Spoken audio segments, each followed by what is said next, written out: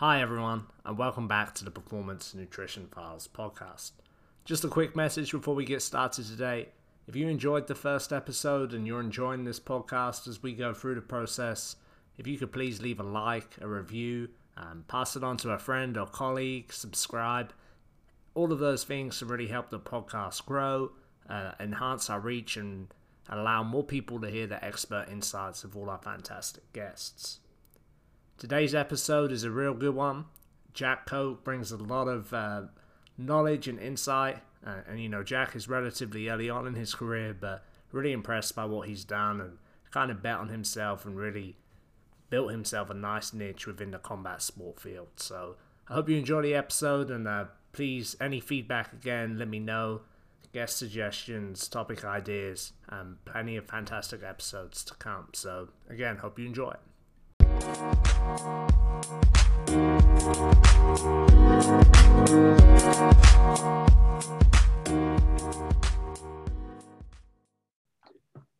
Hi everyone, and welcome to episode 2 of the Performance Nutrition Files podcast.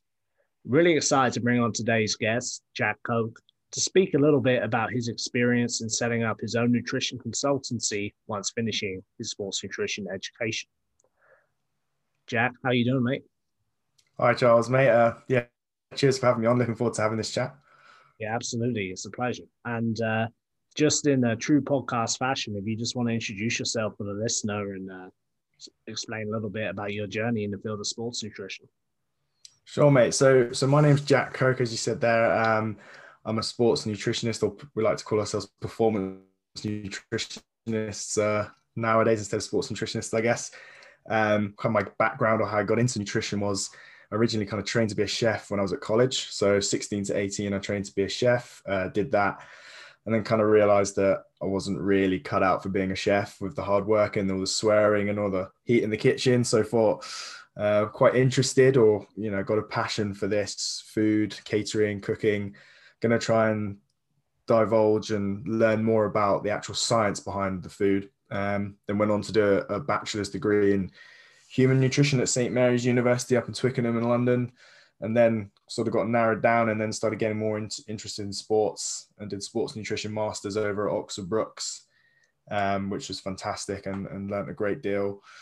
And then from there, just went on my own 2 feet and decided to set up my business, where currently right now specializing in working in combat sports nutrition, where I work with amateur and professional.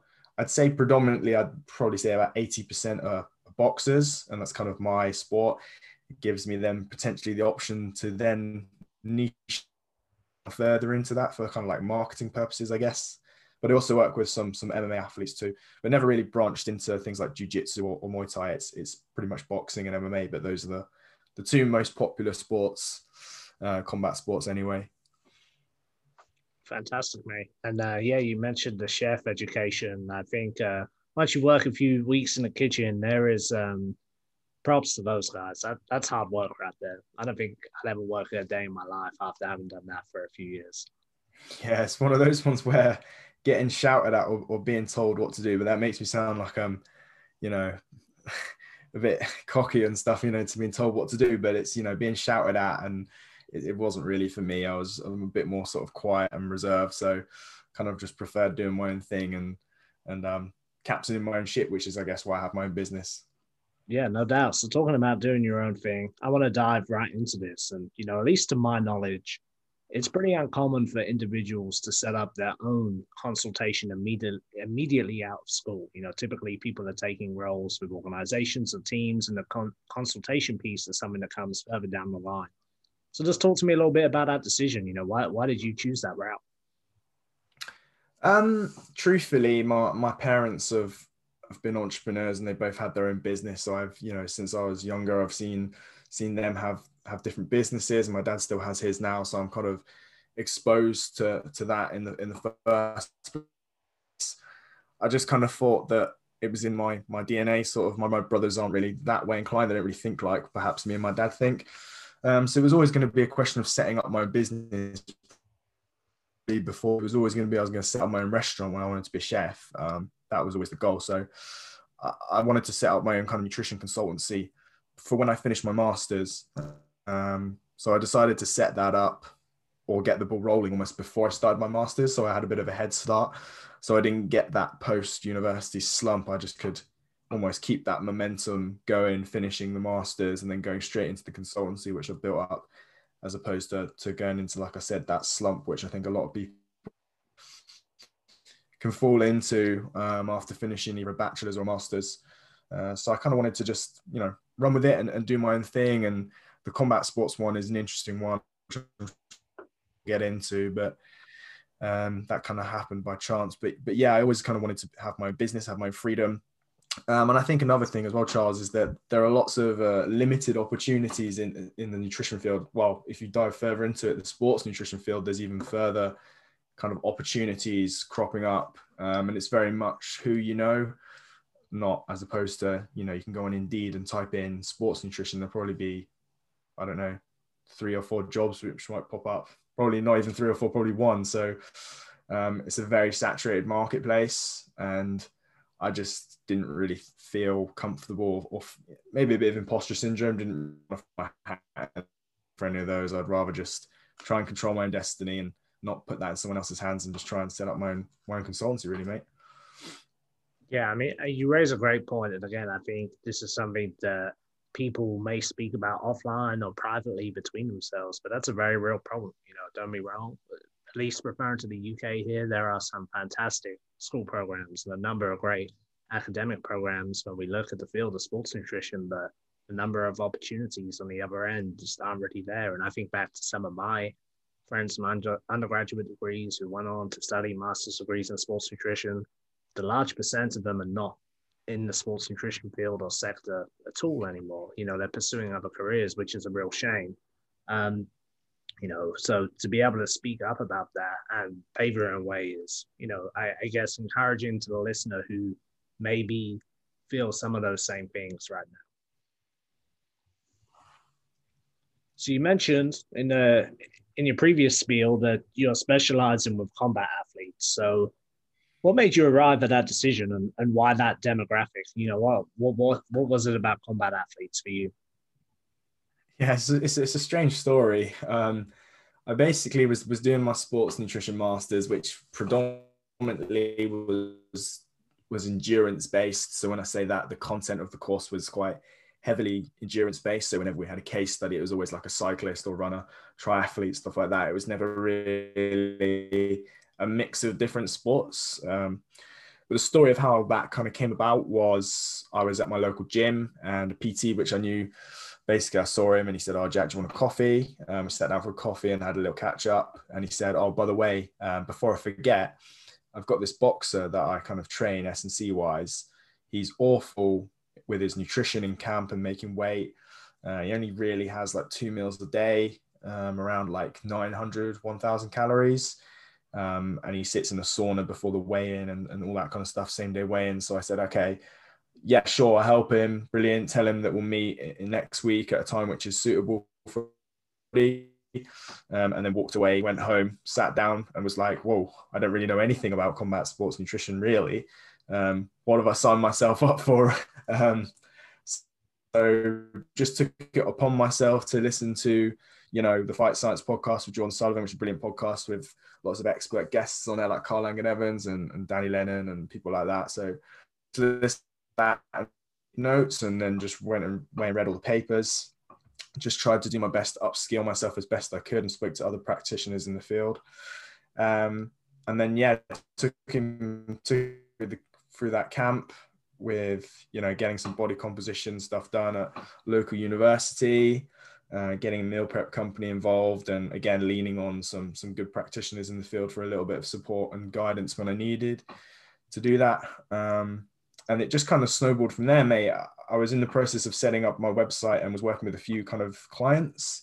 And I kind of thought, well, I'd quite like to do this combat sports thing as my only really clients. And then was exposed to a little bit of business education, which basically, someone said to me, "You need to make yourself the guy to go to in this area." And I was like, okay, that makes sense. And you look at people in industry, and I use Carl Langan as an example. When you think of him, you immediately think of combat sports. If we were talking off air, if you were to think of Stu Phillips, you'd think of protein. If you were to think Scott Robinson, example, you think that he works with boxers. So when you kind of niche down into it, you can attract a better audience. So just kind of rolled with it and made the decision to kind of niche down. And truthfully, I have a thing on one of my application forms when a fighter wants to work with me, and I put on there like, why did you choose to work with me specifically, as opposed to like another nutritionist or another coach? And they say, because we see that you help pro fighters, or you specialize in, combat sports nutrition. Basically what I do, you specialize I do, so I know I'm going to get the best information. So I think that's a useful tool to have. But then again, a lot of people don't niche down and they still do it very well. Like Kit Chamey is a good example. Guy from Jersey is a sports nutritionist that did a talk at Oxford Brookes when I was there. Works with an array of athletes. So I don't think you necessarily have to niche down, but I think it's fun, helps create a much clearer picture in your mind. So with that, do you work with any other athletes, or are you solely focused on the combat athlete? At the moment, yeah, it's just solely combat sport athletes. Probably see how it goes. There'll probably be a point where I know other practitioners that have worked in the field have got fed up with just working with one kind of target demographic group, and then as their careers gone on, they've started to then, because of their kind of position in the marketplace where they're attracting a lot of leads, the ones which they may have turned away when they were trying to niche down, they can now say, actually, you know what, I could do with a different kind of challenge and maybe have 20% of these kind of clients.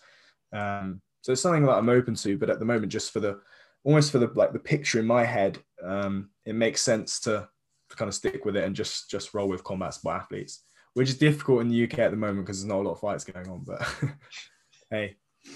Yeah, let's hope for some better days here in a few months down the line, and hopefully the world will return to some normalcy. And I guess that kind of leads us in quite nicely to the next question, is for you to just share some of the challenges you faced in kind of setting up your own company and consultancy. And I think this is important that the listener understands, maybe, yes, there is an element of risk involved here. Obviously, risk, reward, weighing up their options, but even just some of the points you've shared so far, a little bit of uncertainty maybe along the way. So just to kind of share some of the challenges you face and maybe how you've overcome those.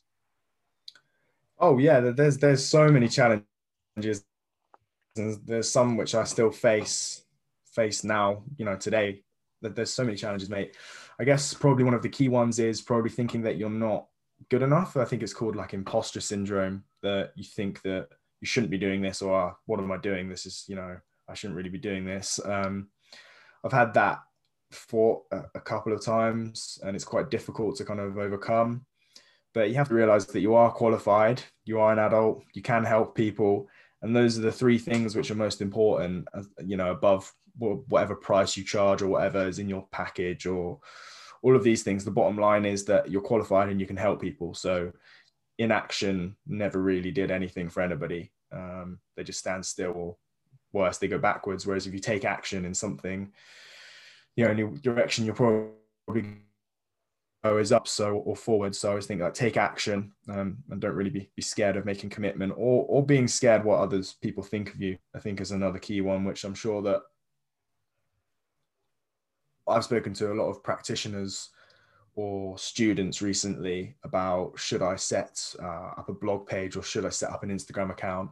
And the answer has been, oh, I don't want to do it yet because I haven't got my master's yet, or I don't want to do it because I'm scared of what other nutritionists will think. To which I kind of said to them, well, if you don't do it now, then when are you going to do it? When there's the right time, like you should just take action. And I'm sure that other people will be supportive of what you're trying to do. And if your main goal, which I still do with my social media now, obviously you have to put call to actions in there and you do have to advertise your services a bit. That's the whole point. But the goal is to kind of just help people. And I said that to a few students recently. I'm like, just start an Instagram account or start a YouTube account or blog. If it's going to help one person, then it's worth doing. Don't listen to any kind of negative feedback. Yeah, I'd say just get going with it as early as possible. And then you won't have any regrets. You can just move forward with it and keep building and keep growing and keep making the mistakes you need to learn, which which is another key point. I've made so many mistakes. It's ridiculous, but I've got a big book which I write them all down in so that I can reflect on them. So every time I make a mistake or something goes wrong, I write it down and date it so that I can see when I made that mistake and kind of like what stage I was at. Was I still at uni? What time of the year was it? How was I feeling that week? I just wrote down some notes just to see, why did I make that mistake? Was it impulsive? Was I trying to copy somebody else? Was it a decision which somebody else influenced, I guess? So keeping tabs of the mistakes you made, just not being like, oh, I made a mistake, cool, and then just not really learning from it. You need to reflect on making mistakes, just like athletes would. They'll reflect if they made a mistake in a fight or on the pitch with some of your. I'm sure they reflect on their performances and stuff, and I think we kind of have to act exactly the same, right? Yeah, I agree, mate. I think you make some fantastic points in there. I don't know, or I've not spoken to many other practitioners that at some point have not felt, those kind of imposter syndrome, symptoms and those feelings of feeling like they don't belong or they're not worthy enough to kind of be in that position, or worrying about what others think of them. I mean, at the end of the day, it is something, unfortunately, as time goes on, those feelings kind of subside a little bit, and as you become more confident and competent, it's there. But it is a shame, and again, this is something that I don't think universities do a good job of preparing students for. I think everyone kind of is under this impression that they're going to leave university and walk straight into a dream job, but there's a lot of things that kind of happen in between that time period, and the fact that even during your university times, you're taking it upon yourself to reflect on your experiences and those mistakes, I think is huge. And that is one thing, I myself, I still need to get better at, is taking the time to sit down and reflect instead of beating myself up over a mistake, to be able to take a step back and truly see how I can use it as a learning opportunity. And again, that's how you grow, and you reflect on those mistakes and you perfect your craft and your practice, and some of those other things that we just discussed will, subside with time and experience. But yeah, it is a shame. And I think there's some fantastic books out there, by the way. And in the show notes, I'll drop some links referring to imposter syndrome, especially, which really helped me. So be good reads for the listener. It's a big one. And going back to what you said, Charles, about the universities almost not preparing students. I felt for a few months that they're almost pulling the wool over your eyes. But then when you get a bit more kind of mature and you kind of realize that when you have your own business and you have your own motives, that university at the end of the day is a business. They need the money. They need the students to get good results. They only need 2-3 students that graduate over maybe a decade to get good jobs, because they only need to put 3 students on the website that got a job at the English Institute of Sport and another one got a job at Derby County or something, for them to put that on their website. What they don't say is that, well, the other 97% didn't even go into jobs in nutrition. So it's a business, but I do think sometimes they could get more people in to maybe talk a bit about like business.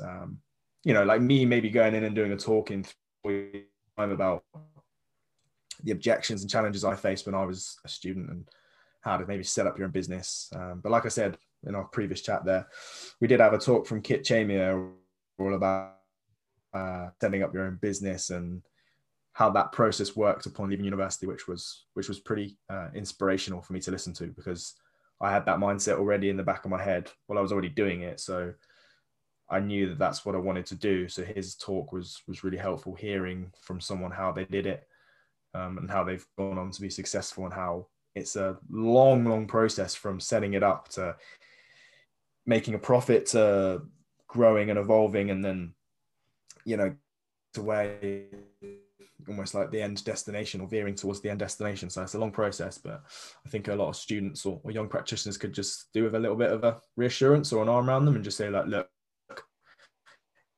it will take a lot of time. You got to be patient with it. You got to be consistent with it. And most importantly, just to start taking some action.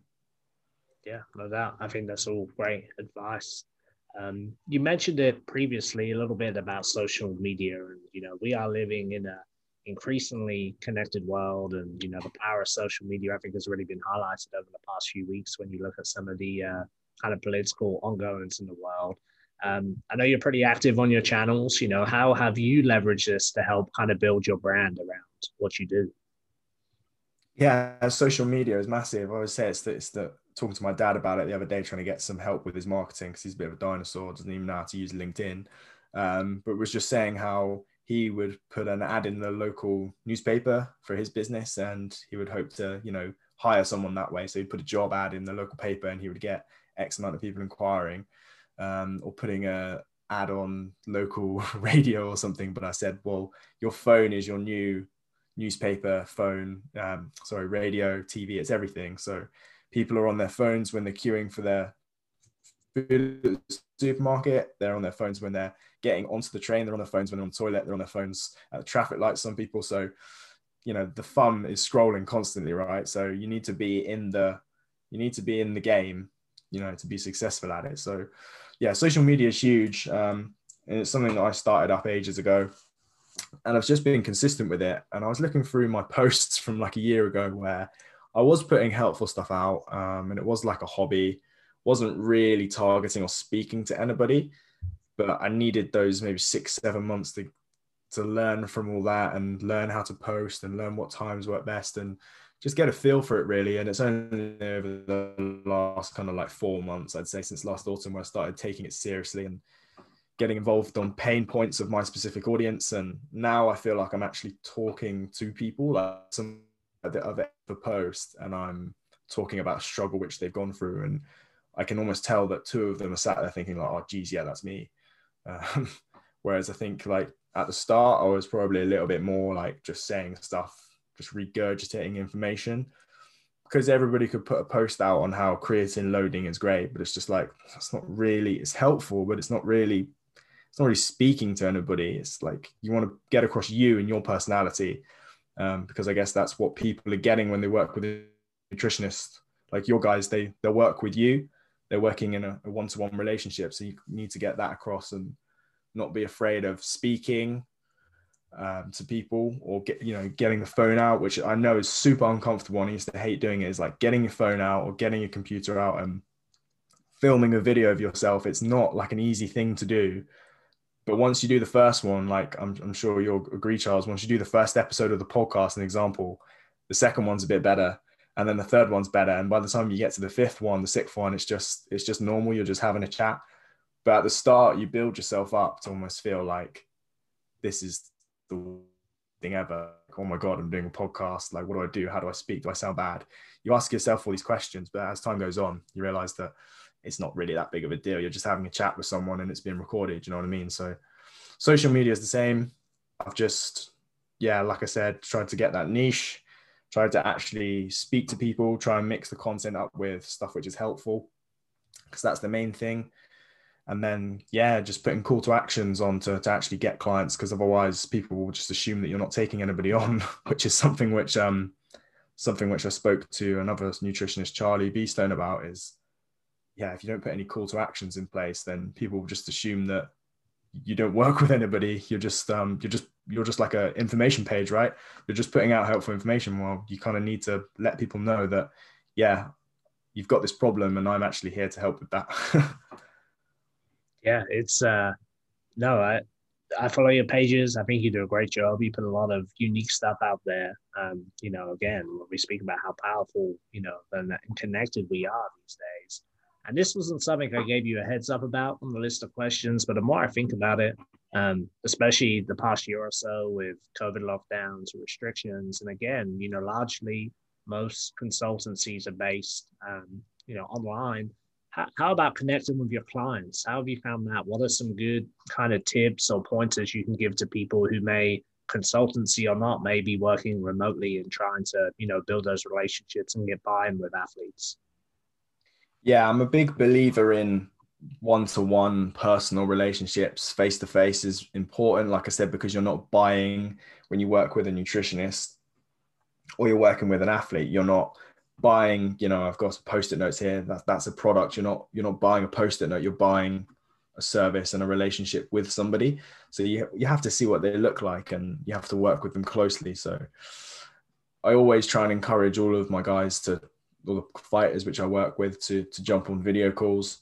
And I've changed it recently. So my inquiry call, where when someone wants to book and work with me, it's mandatory that it's a video call. Whether they switch their video on, I'm not too bothered. I mean, I'd like them to, but it's just for them to see me, and for them to kind of get a gauge of what I'm about and a little bit about me, instead of just speaking to me on the phone and then great, yeah, sign up. It's just a little bit more personal. So online technology and using things like Zoom or FaceTime.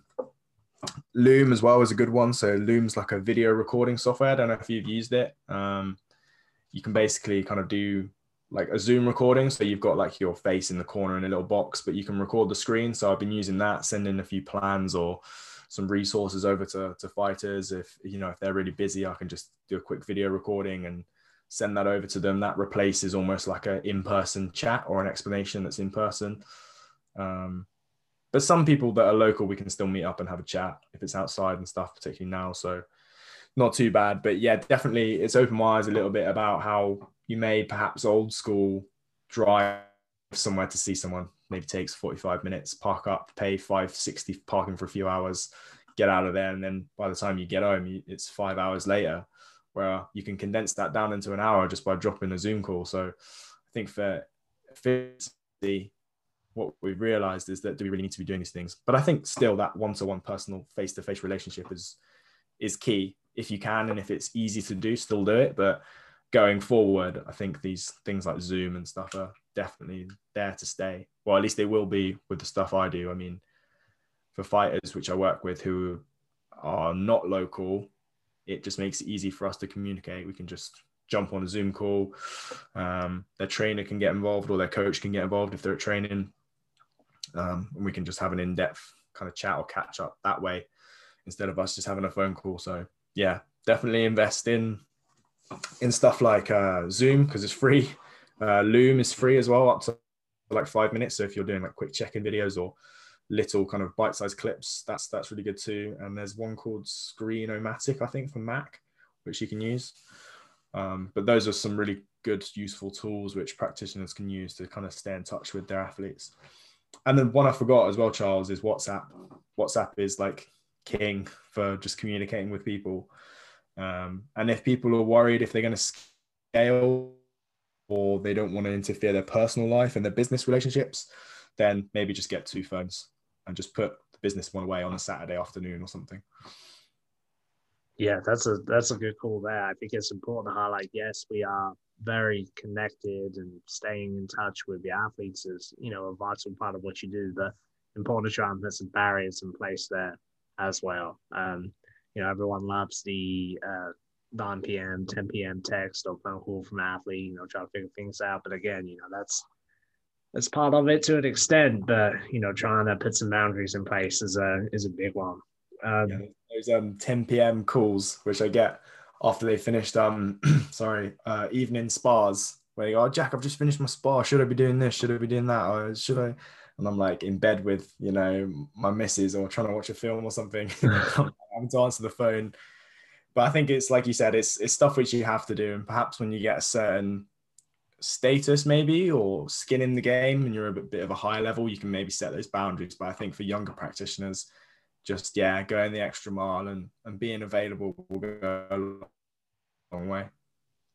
Yeah, and I think that, again, that last point is a great point, and something in the first episode of the podcast that came up is, we were talking a little bit about work-life balance, and yes, and maybe at a certain point you can put some boundaries in place and have a little bit better balance in your kind of work and your private life, but I do think sometimes when individuals are starting out in the field, just having an understanding that, this kind of old school saying that if it was easy, that everyone would do it. The people that go above and beyond and put the time in are generally the ones which last and make it in their career to the places that they want to be and the stuff they want to do. So, yeah, I think, again, it ties into a lot of points you made earlier about being persistent and kind of taking it upon yourself. And, if you want to make it in this field, when we speak about the small small number of opportunities and the kind of dropout rates from school programs, you have to put the time in the initial phases. And I think it's important that people hear that. Yeah, another thing with that as well, with the whole social media, I was just thinking about it there when you were talking, was I'd say that predominantly kind of 80-90% of inquiries or conversations or current clients have come from either me reaching out or them seeing my stuff on social media.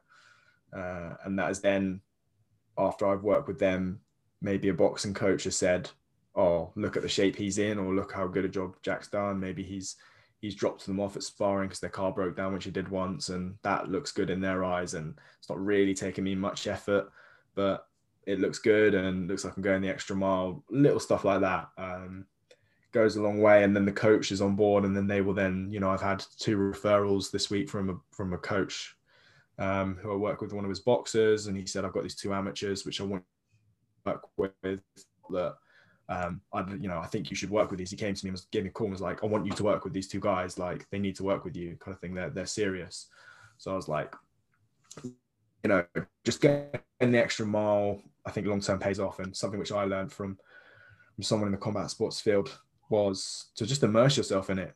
Like there's nothing better than just immersing yourself in the sport. If you really are passionate about it, like I know people that will charge almost a day rate for going to the one of their fighters, fight days at the end of their 8-10 week camp.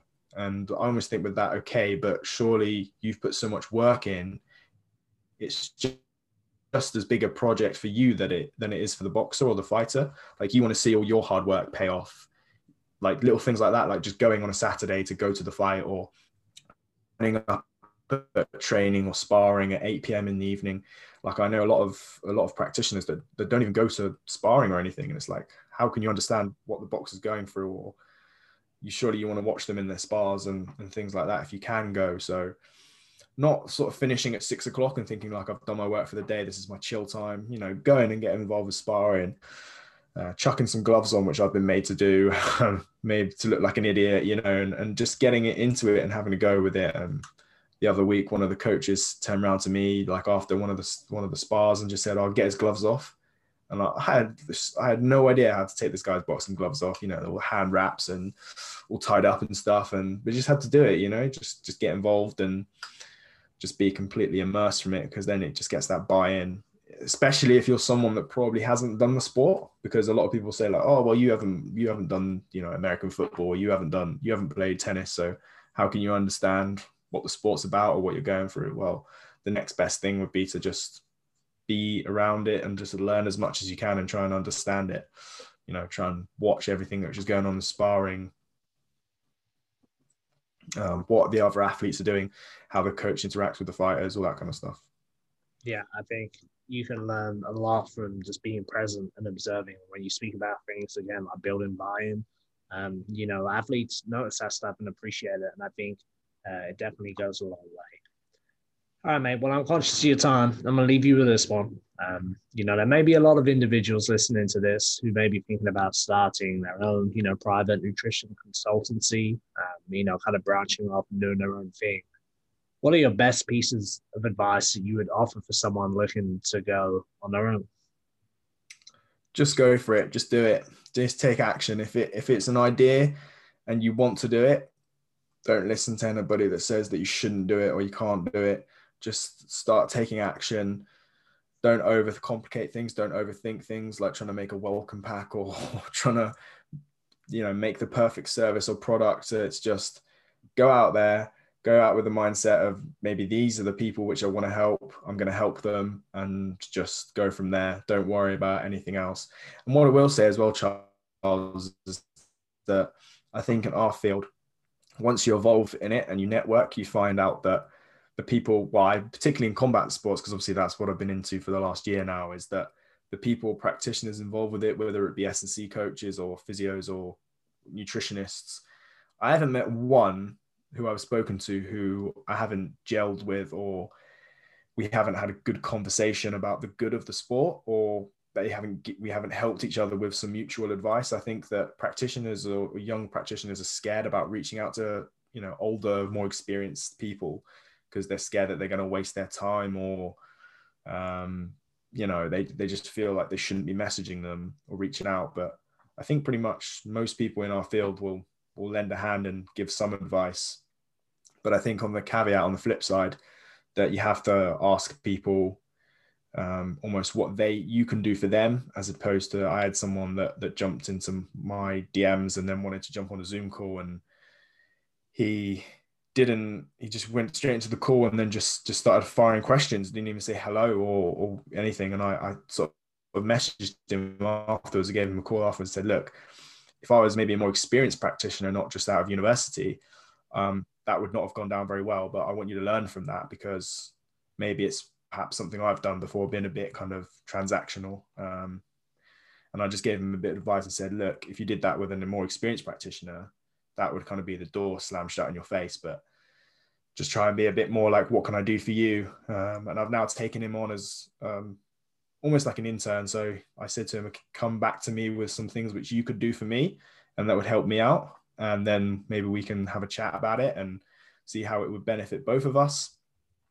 and just try and give us some good advice. But I think, yeah, people shouldn't be afraid about reaching out or asking for advice, because there's a lot of good people in this field.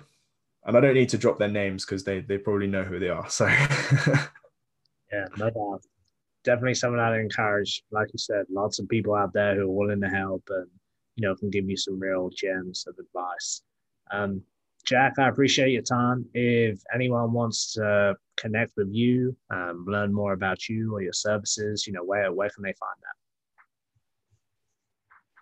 Yeah, so my Instagram is just called jackcoak.nutrition. My website is pretty simple. It's just www.jackcoak.co.uk. If anybody wants to kind of just ping me a message on Instagram and have a chat about any of the stuff we've spoken about today, or if anyone wants to help, or if anyone's got any interest in combat sports and potentially wants to discuss anything, any research or any potential blog posts that they want to write, then yeah, just get in touch and we can get that sorted. All right, fantastic, mate. I appreciate it, and enjoy the rest of the evening. Cheers, Charles, mate.